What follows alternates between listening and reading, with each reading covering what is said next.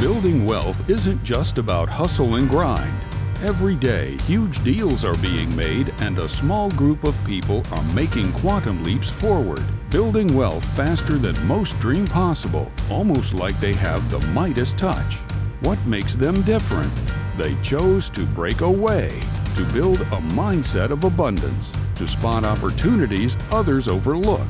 On Breakaway Wealth, we'll unlock the secrets to breaking out of the herd, thinking big, and building wealth on our own terms. And now let's join our host, the founder of Create Tailwind and your abundance advocate, Jim Oliver. All right, welcome back to Breakaway Wealth Podcast. Today with me, I'm really excited to have Anna Myers. Welcome, Anna. Thank you. Thank you for having me. So Anna is the Vice President of Grow Capitus. Is that how you say that? That's correct. So tell me, before we get into Grow Capitus and what you guys do and what you're doing out there to change the world, tell me a little bit about Anna. Sure. So I grew up in Southern California, Los Angeles area. I was the youngest grandchild of a commercial real estate maverick. Wow. My grandfather, he actually lived in Tampa, Florida. And then he moved to Southern California when he really saw like something was happening there. He sold everything he had, which wasn't much, and moved to LA and started flipping houses. Wow. And as he flipped, he was very entrepreneurial. He started developing a business, and he was honky-tonking with the Hollywood, people, and developed a very strong business, and eventually started buying walnut groves and orange groves and developing shopping malls. So he very quickly moved into commercial real estate. We had a commercial real estate office when I was growing up. So I just grew up with that as a foundation, as knowing that real estate provides a great source of wealth. Now, my grandfather unfortunately died of a heart attack when he was pretty young. He was in he was about 64, and I'm, being the youngest grandchild, didn't get a lot of time with him because I was very young when he died. However, the legacy that he left of real estate and the trust that he built. One trust, for example, was to help the grandchildren go through college and to start us out with our own houses. And it was, a shopping mall. So when that sold, I had to buy real estate in order to not pay taxes. Right. So that was kind of my first foray as a young adult into figuring out rental housing and all that. But that was the foundation of, where I grew up. My father's an architect. My brother's an architect. So I grew up in a household that really believed in real estate, and also it believed in being an entrepreneur. So I, from a very young age, wasn't looking to work for somebody else. I was looking to develop my own means of wealth and my own means of understanding business, which of course takes a long time. And one thing they always told me growing up is it's not what you make, it's what you keep. So Right. As I was developing my businesses, I was always looking for, like I had an S Corp in my 20s because I was always trying to shelter taxes and figure out how to do these things. So just really started out as an entrepreneur. Now, interestingly enough, I didn't go into real estate when I first started as a young adult. My father saw the trend in information technology, and he knew that I was a very strong thinker and problem solver, which of course works great for real estate, but I became a programmer. So I was a computer programmer, and then IT, I became a systems architect. So I went the technology route and did that for 20 years and, loved that career. But what happened is the IT industry tanked in 2000. Everything was being outsourced to, India, Taiwan, China, and the wages were terrible all of a sudden. So I said, I'm not working for those wages. And my husband was in IT, and so he didn't have as many options as I did. So I did what anybody would do, and I started a photography studio. So Awesome. So I had always loved photography on the side, but felt like I couldn't pursue it. I'm kind of one of those people that's both art and science. So I brought all of my business learning from working in corporations and my IT learning, my computers, and started a digital photography studio. So I'm a people person. I love working with people, love working with children and babies. So I did that, and I was extremely successful at it. But what happened is, being extremely successful, the US government comes along and they want to partner with you and take most of what you make. Yeah. So what I had to do is dig deeper into real estate because my taxes were ridiculous. I felt like I was just working to pay taxes. Like everything just went right back out in taxes. So that was kind of a moment for me where I realized, you've got to go back to that, it's not what you keep, it's not what you make, it's what you keep, and use alternate forms, because the business plan I was working with didn't offer me any form of tax shelters. And it was not a good business model for several reasons. So, one being that there was no tax benefits to me that I was able to really dig in on. And the second being that it wasn't scalable. So even though I loved photography and I was, quite good at it, I was one of the top photographers in the Bay Area. I decided this can't be my thing. And so I deliberately scaled out of photography into real estate full time. So I set a plan. And again, because real estate scales, real estate has all of the elements that I was looking for to create the life that I wanted as an entrepreneur. And I could still use my people skills. And I can take pictures anytime I want. I'm still a photographer. I just don't have to do it for my daily bread. Wow. That's awesome. So what part of Southern California? The Valley, actually. San Fernando Valley. Uh-huh. So I grew up in Inglewood. So we were on the opposite sides of the opposite sides of the hill. Yeah, absolutely. But that was a long time ago. I always tell people, by the way, one of the greatest things that you can do in this country is drive Highway 1 from LA to San Francisco and take time and stop at the little towns. And that's one of the coolest things I think you can do in this country. Yeah. And I would say keep going after San Francisco all the way up to Eureka, because that's amazing territory up there. We love Mendocino and those areas. And then you get into some of the wine country. It's amazing. That's my favorite part of California. Although I do love Santa Barbara and San Diego. There's some great places down there too. So you got into real estate, and kind of what was your process? Did you because obviously you had a background. You were almost kind of born into the real estate business, right? Right. And you were in the real estate business before you even chose to be in the real estate business because of the trust that your grandfather set up. But where did you start in what was your kind of progression in the real estate business? So when the trust dissolved, they did something where they were able to get it declared as eminent domain. So they sold it to a developer. This was a shopping mall. And because they wanted to create more benefits for us, the grandchildren, they knew that if they were able to get it eminent domain declared, instead of a 1031, we were able to do a 1033. And a 1033 has the benefits of you have 2 years to replace the property, and you get to hold on to the money the entire time. So you don't have a qualified intermediary. Now, the challenge of that time frame was that it was sold at the end of 2005. So we were in this bull rush, this gangbuster time in real estate. Everything was top of market, and we had to complete our our purchases to replace the money by December 31st, 2007. So think about that timing. Yeah. Very, very tough timing. So, so I bought several things. I bought a rental in Diamond Head, Mississippi. I bought land in Reno that I parceled out. I bought a farmhouse that was sitting on several acres and parceled it out to resell the land to developers. I bought a couple of condos in Portland. Now, because of that timing, 2 of those things didn't succeed because it was a devastating time for many people. So I learned a lot of lessons along the way. I'm actually just selling those condos. Those survived in Portland, but I ended up doing a short sale in Diamond Head. I ended up losing money to the real estate broker who ended up being a scam artist in Reno, and he's actually in jail now.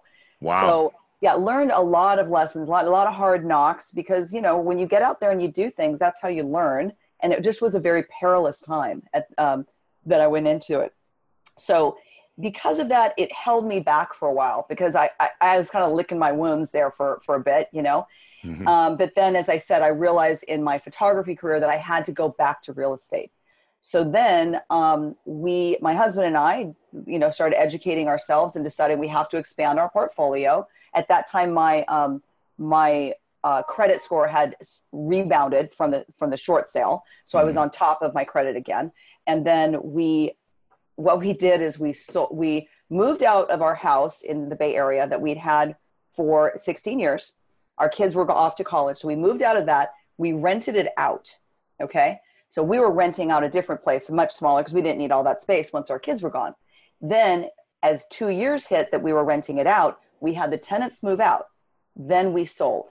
What we did at that point is we created a hybrid vehicle.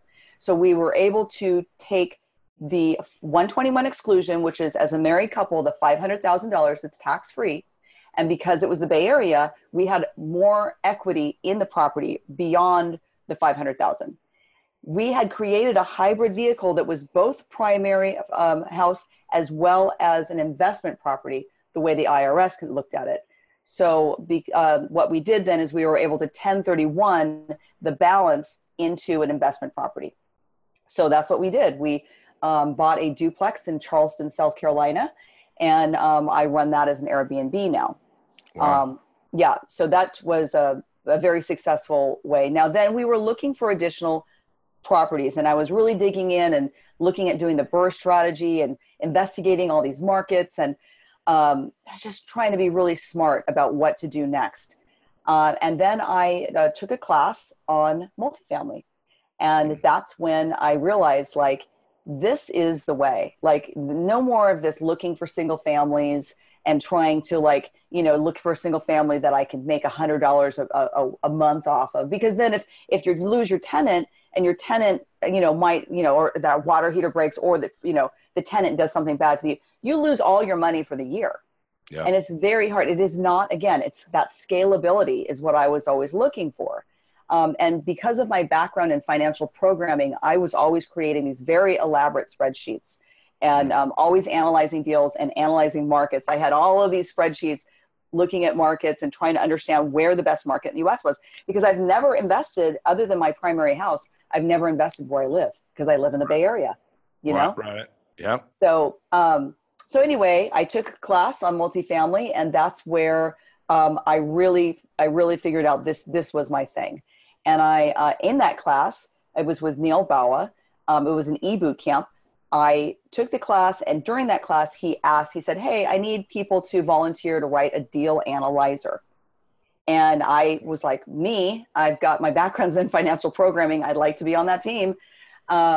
Then when I had my one-on-one with him, because the boot camp includes a one-on-one, I said to him, I volunteered. I just want you to understand my background in financial programming. I led like worldwide teams of programmers. I've been a systems architect. And he says, great, you're my team lead. And I'm like, wow. Oh, okay. So I took that on. I'm like, great, I'm your volunteer team lead with this ragtag band of people that are, want to be part of this. And we're working on developing this deal analyzer to analyze in multifamily buildings. And in the process of that, I was interacting with Neil and doing what I do, giving the information about here's where we are with the project. This is what's going on. There's some personality conflicts that I'm managing in the background. And he emailed me back and he said, I just want you to know, I don't care if the deal analyzer gets made. I want to work with you. And I was like, wow, what? So I started volunteering and doing some additional things. One thing led to another, and he hired me on as an acquisition specialist, working with him as, to acquire multifamily around the nation. Amazing opportunity. And then from there, because I guess of my entrepreneurial background and a lot of skills that I bring to the pot, I went from that to becoming the director of acquisitions and then the vice president of the company. So I've moved very fast up the ladder. In that time frame, Neil and I have partnered together to purchase, as of Thursday, it will be almost 800 units in a very short time. That's in 5 properties across 3 states in the U.S., bringing tremendous value for our investors as well. That's awesome. And I like the fact that sometimes And thank you for sharing. That's great information. And I like that you talked about the multifamily, because that's one of the things that we talk about is if you have single family homes and you have vacancies, or it hurts a lot more than if it's a multifamily and one person moves out, or there's one problem, because the cash flow is better. Yeah. But you did this in a pretty quick amount of time. And sometimes, I'm 53, I get clients and people come in and they're 55, 65, and they think, well, it's past my time. I can't do that, and still have passive income in my quote retirement years. And I always tell them that it doesn't take that long. No, it doesn't. It doesn't, because you're layering them on. And there's the opportunity with multifamily to be on both sides of it. You can be a passive investor as well as an active investor. And I recommend that most people do both. I'm both passive investors in some deals as well as active investor in another. Multifamily is just such a huge opportunity. Again, it has the tax benefits that are just so crazy good, even as a passive investor. Yeah. So many people, I think, because a multifamily is kind of a big fish to take down, right. I think that a lot of people start as passive investors because you learn so much being part of the passive side, where you're getting the monthly updates and you're really seeing what is this like? How does this work? Now, for us, we also have an education portal. In addition to acquiring, being syndicators, active syndicators, we also have an education portal that teaches people how to be an active investor, how to buy multifamily. So that's been really great. And I teach the underwriting for that multifamily boot camp that we do quarterly. I also teach a free monthly underwriting webinar. So I'm very, very engaged and involved with people that want to learn how to analyze deals. And then we also teach people how to raise money, everything that has to do with how to acquire an apartment building, how to talk to brokers, how do you get your property managers. All of these are really important. And one of the most important things is, how do you pick your markets? Now, both Neil and I are technologists in our background, and I think that's why we really gel, because we're both data scientists, and we apply data science to real estate. We don't just look at cash flow and say, oh, this is a good deal because the cash flow looks good. It all starts, especially with multifamily, with the market. So we analyze markets, and I love doing that. Again, that goes back to my background of all those spreadsheets I used to do. And now I have access to incredible information as well as an incredible mentor. So we're looking at jobs and population and, poverty level and unemployment and median household income. And we do this huge mashup. And that's how we target. Generally, it's about 80 markets that we're looking at across the United States. Some of them are really obvious ones that many people are in, and others we're looking at some underlying trends and seeing markets that other people might not have their eyes on because they're just not noticing what's going on with that market. So by doing these different mashups, we're able to do that. And that's something we bring to our investors, is that data science and that discipline. We get deals brought to us all the time from operators that want to work with us. But the first thing I do is I look at the address, where is it? Not only am I looking at the metro to say, what's going on in the metro, Atlanta, Knoxville, Louisville, whatever. But then if I like the metro, then I'm looking at the neighborhood. I'm looking at the address, and I'm looking at the census tract to see what's going on in that exact space. So it has to cross several big hurdles for us in order for me to even look at the cash flow. I don't even want to see the underwriting until I've vetted the location, because location is critical. Markets are going to change. We've been having this upswing in this market for a long, long time. We all know at some point it's going to change. It's normal for it to change. But if you're in a very strong market and you've got very strong fundamentals, that market is going to swing a little better with the changes than a market that maybe only has one main employer in town. And if that main employer doesn't do well with the market changes, then you're going to lose tenants because they've all lost their job. So those underlying fundamentals are crucial. And again, it's one of the ways as data scientists, we bring a different game to multifamily and investing. That what you said this earlier, and you said it just again with the classes that you offer, is it's education. Yes. This is not give your money to a broker and have, I mean, you can do passive investing. I would recommend doing it in real estate, but in Wall Street, you're really in trouble because the way that they're paid in Wall Street is they're not in the same boat you are. All they have to do is hold on to your assets. There's so many things that are wrong with that industry, and I was part of it for too long. But you have to educate yourself. And so it sounds like you guys have something online where if I didn't know anything about multifamily investing or really investing in real estate at all, that I could go on to your website and I could learn and decide if this is right for me or not. Absolutely. So there's two prongs to that. So on growcapitus.com, GROCAPITUS.com, you can get to our education portal, which is Multifamily U. multifamilyu.com. On Multifamily U, you'll see that we have webinars that we teach every week. There's 2 or 3 activities going on. It's either Neil or I that's presenting great content about multifamily. It's very very deep educational content. It's not fluffy. And then we also bring in third-party presenters. For example, we bring in CPAs, we bring in syndication lawyers, we bring in lenders to talk about multifamily. And they're talking about, in the case, for example, of the lender, if you're a first-time multifamily buyer, maybe you've got a bunch of single families and you want to go multifamily, what's the best loan for you? What do you need? What type of property should you be looking for so that you can qualify? So we're always trying to help people. Now, that's all completely free content that you can just engage with us and learn. And then for people that want to take it the next level, quarterly we teach the Multifamily U boot camp. So that's another, so then that's the next level, which is a paid part. And there's a lot of benefits to that. So besides getting a much more in-depth set of information, you also get to be part of like a network of existing boot campers that are doing deals together. You get to be part of our Secret Society Facebook, and there's people interacting, sharing information, sharing deals. Just the other day, there was 4 boot camp students who had never met each other before. And in fact, they were from different boot camps. They didn't take the same boot camp together, but through networking, they just closed a deal in Kansas City, Missouri. They purchased, I think it was like a 50-unit building together. Wow. So they did that as a joint venture. I think it was syndicated to a certain extent, but to go in, I think there was a lot of their own money. And now that they've got that as a track record, they're looking to syndicate for the next one, to more use other people's money, because you do need a track record and you do need to learn your lessons.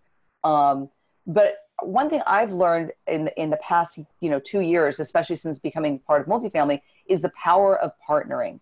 Right. I was always, again, it's about leverage, right? Yep. And, so the 2 concepts of using other people's money, right, responsibly, so that you can leverage out of your own. Now, you're providing them a great service as well, because you're providing them access to an investment they wouldn't normally have access to, and partnering with other people. Those 2 things were extreme game changers for me once I opened up to the power of those 2 things. Yeah, that's interesting, because the collaboration is key. Dan Sullivan, strategic coach, I don't know if you're familiar with him, out of Toronto, but his kind of message, and he writes a new book every 90 days. They're not real long books or anything, but one of them that just came out in the last 6 months was Who, Not How. And It's like, who are you going to collaborate with? Not how are you going to do something that you're not an expert in, right? That's right. And collaboration is so important. And that's so I would encourage everybody to go on and look at the free stuff and then decide if you want to do the paid stuff. And there's so many people out there that are looking for an avenue to learn. Yeah. And, Anna, one of the things that's kind of a hot topic out there that people want to know about, but I haven't found a lot of people that do, and I think that you are an expert in this area, is opportunity zones. Tell us a little bit about opportunity zones. Sure. So opportunity zones are, as you said, it's an extremely hot topic right now, but not a lot is well understood about it in the general public. So we see it as a once in a lifetime, really, opportunity. So what is this thing? So where did it come from? It came from the tax law that was passed in 2018. And it was a group of people, actually it was bipartisan. So it was Republican and Democrat and an outside person. They came together they wanted to help areas in America that were underserved, or, their populations had lower incomes. But so they wanted to create areas in America to encourage people to invest in, right? Mm-hmm. Sounds good. So in the process of doing that, they created some parameters and then had the state governors determine within their area, within their state, they needed to define opportunity zones. And today, there are 8,700 opportunity zones in the United States. So that's a huge number, first of all. Wow. That's the first thing that we all need to understand. I live in the San Francisco Bay Area, which many people would assume is like, why would I have, there's got to be no opportunity zones in the San Francisco Bay Area. Wrong. There are opportunity zones in Oakland. There are opportunity zones in San Jose. There are opportunity zones in San Francisco. So you just need to look and you'll find the opportunity zone. So who cares? What is this thing opportunity zone? Well, what happens when you have a property in an opportunity zone? There needs to, first of all, be a capital transaction. So if you own a property that happens to be in an opportunity zone, you can't take advantage of the tax incentives unless there is a capital transaction. So let's just get that clear. But if you buy a property in the opportunity zone, it needs to, first of all, be through a fund. So most people are doing it through big development companies, okay? Mm-hmm. So you're doing it through a fund, so you're buying into a fund. So here's what you can do. You are able to bring in a capital gain from another asset, such as not just real estate. Of course, real estate counts, maybe a single family house you're selling, an apartment building, but also stocks you were selling. You could be selling a piece of artwork. You could be selling a business. All of these things you can move into the Opportunity Zone Fund, okay? When you move it into the Opportunity Zone Fund, then you are able to do three things. First, you are able to defer paying taxes, all right? So you don't need to pay the capital gain on that taxes for 7 years if you came in this year. So that's pretty big, right? You're deferring it. Yep. Second, if you get in by December 31st of 2019, that gives you 7 years before the year 2027, you're going to step down in your basis to 85% of the capital gain is what you would owe instead of 100%. Well, that's kind of significant, but yeah, is it worth it, right? Well, here's the big one. Number 3, any gain on the actual property, it has to be held for 10 years. So the gain on that 10-year hold is tax-free forever. Wow. So it's not like a 1031 where, you have to keep moving it from thing to thing. Like I'm shuffling, this like shell game that we play with 1031s to move around our stuff. Yeah. It is tax-free forever. So once you get that money out, no taxes on it. And 10 years is a really nice hold time. So you're paying lower taxes on the gain you're bringing into it, which is a benefit, of course, deferring the time when you need to pay it. But then the big one is the new gain is tax-free forever. So now here's the other thing. In order for the Opportunity Zone to qualify, okay, this is what the Opportunity Zone Fund has to do. Say they're buying a property that is $1 million and there's a building on it and then there's land.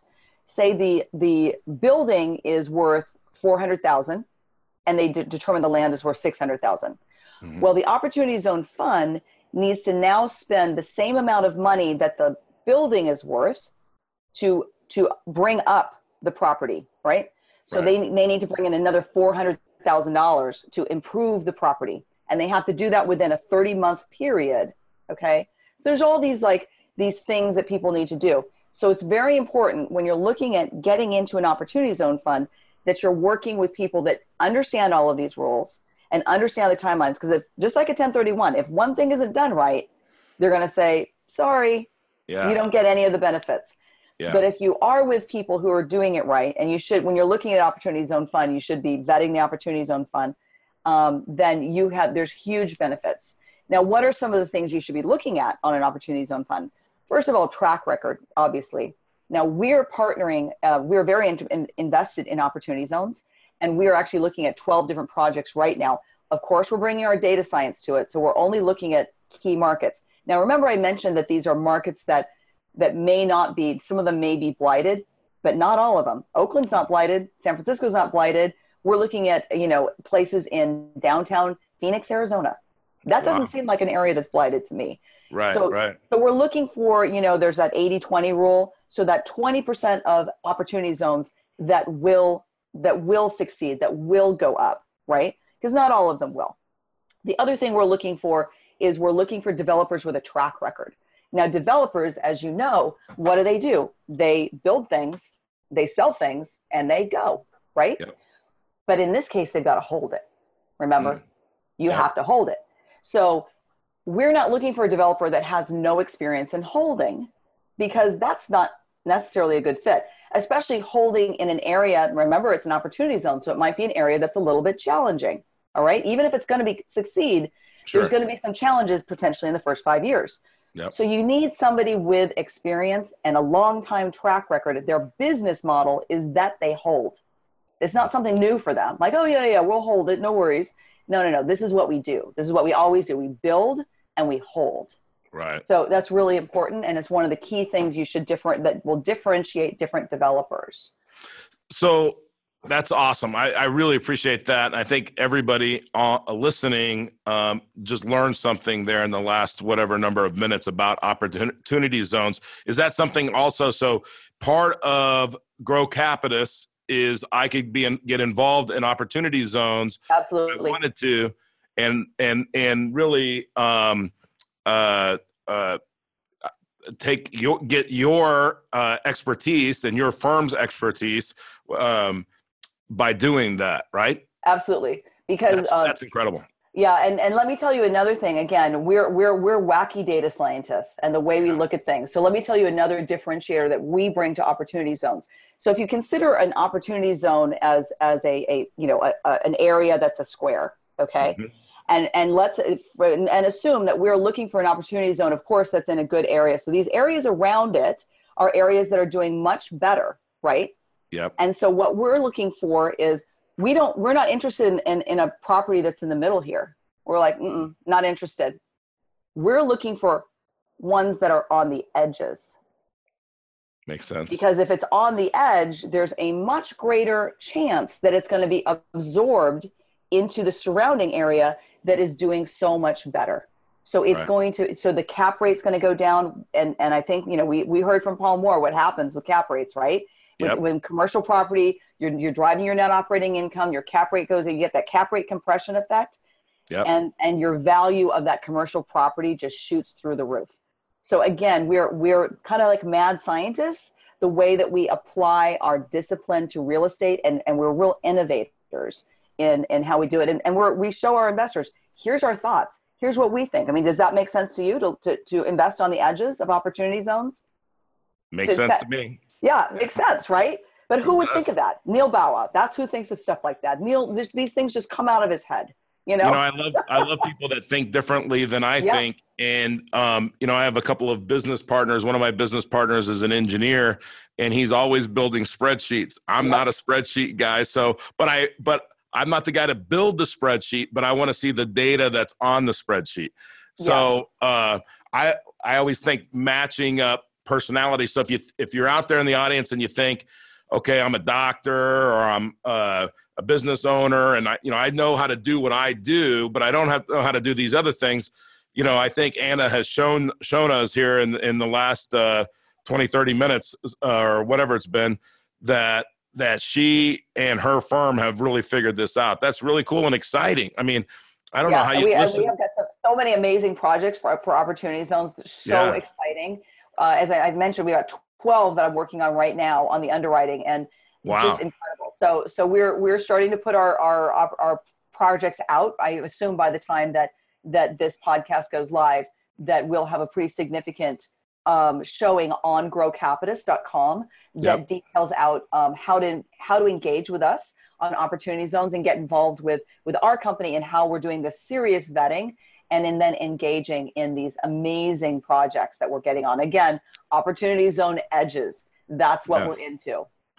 Well, Anna, it's obvious how you've moved up in that company so fast, because your mindset is very thinking big, nothing's in the way, how to find the niche in something and make money in it and have fun at the same time. Because I really appreciate your passion in this, and that comes through loud and clear. So, that had to be instilled in you as you grew up. But throughout that time, whether it's real estate or just in life, what's the best advice somebody ever gave you? I think I really relished the entrepreneurial spirit that was instilled in me by my family. So I didn't have to break out of the mold of that I need to get a job and go the traditional route. In fact, they encouraged me to not do that. And especially as a woman, I think that was a real game changer for me. As a young woman, as a programmer, I was always the only woman in the room. And guess what? Commercial real estate, it's not that much different. But, just having the strength to go to do your thing and believe in yourself and having the confidence to educate yourself and move forward. And remember, it's not what you make, it's what you keep. That's right. That's right. What's that quote? There's a quote, now I can't even remember where it's from, but it's not how much you make, it's how much you keep, how long you keep it for, and how many generations you can impact. Absolutely. And you learned that from a very young age with your grandfather, who was impacting generationally, which is, you can make all the money in the world and have all the things in the world that you want, but impacting the future generations, I mean, that's where, really that's where that pride, I'm sure your grandfather is very proud of the family, and especially you, in what you're doing in real estate and taking it to another level that he probably ever thought about, right? Yeah, and I'm all about that with our children and grandchildren as well, is creating that legacy to keep moving forward. And part of my grandfather's legacy is a charitable trust. So besides looking out for our family, there's a trust that's still alive today, that every year all of the income that comes in from those properties is divided up between different trusts, different charities every year. And that's something I'm extremely proud of too, that he had that vision. And I think that's so important, and that's something that I'm looking to carry forward as well. Once I get my footing in all of this, is it's not just about what we have for ourselves. It's about what we can do for others, and first, our family, of course, and then the world. I mean, we're here as shepherds for the earth, and there's so much good we can do. Absolutely. And I think that real estate can provide that vehicle and give us all a lot of wealth and ability to do good. That's awesome. I mean, I'm impressed. I'm excited. I don't have somebody would not listen to you and not get excited enough to go check out this website and check this out. One last question I like to ask everybody, Anna, is what are one or two books that you recommend everybody read? Oh, goodness. I'm a person that's very in the moment. I try to be very mindful. And so because of that, often the books that I'm reading now are like my favorite books. Right. And a book that I'm just finishing is Raising Private Capital by Matt Faircloth. Okay. And one of the reasons I really like that is because he really teaches you how to be creative in using money. And responsible in using other people's money. And a lot of it is on smaller deals. And that's how maybe some of your listeners might be starting out. They might not be starting out with 200 unit buildings. They might be starting out with, leveraging small multis or even single families, et cetera, doing private lending. So how, if you want to be a private lender, what type of paperwork should you set up? So it works on both sides. So I think that is a really good book for people that are trying to understand, what is this other people money thing and how do I get in on it from both sides of it? So that's definitely one I like a lot. And then another one that just is always a good one for me is Barking Up the Wrong Tree. Let's see, Eric Barker is his name. And it's really talks about success and really turns everything on its head. Like, he really dives in a scientific way into everything we thought we knew about various things. And it really makes you think. And again, I like that, things that are outside of the box that really cause us to move in new ways. Well, you know what I like, Anna, is a lot of times people give books that a lot of people have read, And those are 2 books. I haven't read those 2 books, and I try to read a lot of stuff. So I do too. I try and read a lot of stuff. I get to go buy 2 new books and read and learn something there. But I like that. I like that. A lot of times we get, Rich Dad, Poor Dad, Right. which is a great book, by the way. But Of course. Absolutely. we just did a thing on Think and Grow Rich, and we're going to put it on the members area of our website. But you think of that old book from 1937, I think, but the 6 steps on how to get what you want, right? And Yeah. somebody, I ask a lot of people, have you read that book? And they say, yeah, I read that book. Did you put the 6 steps in place on anything? Well, no. Do you remember what the 6 steps are? No. You got to read it, and then you got to implement it, right? Yes. And I think that's a key. But, I don't know how anybody doesn't want to find out more after that, Anna, and I really appreciate your time and your knowledge and your passion.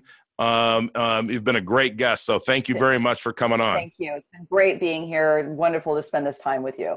Thank you. And until next time, audience, if you want to find out more about Anna and her program, go to growcapitalist.com, and you can go from there. And I would encourage everybody to listen to the free stuff and decide if you want to do the boot camp. I'm going to do the same. And if you go to createtailwind.com. Check out our deals too. Check out our deals. We always have lots of deals coming up. Yeah. So once you engage with us, and again, that's part of learning, right? Once you sign up with us, you will potentially learn about our deals that we have coming up, because we have lots of great multifamily deals. And then we're getting into the opportunity zone. So, part of that can be your learning. Even if you're not looking to invest with other people, you want to start to get to know, how do people put together these deals? Right. So start watching that stuff as well. That's great. That's awesome. And Anna, thank you so much for your time. Appreciate it. And I would like to have you on again and talk some more about, dive in a little deeper on one of these subjects. And so Sounds we'll great. do that in the future. And thank you again. Until next time, I'm Jim Oliver. Thank you. Want to become your own banker and build wealth on your terms? We'd love to help. Go to createtailwind.com to learn more and schedule a complimentary consultation.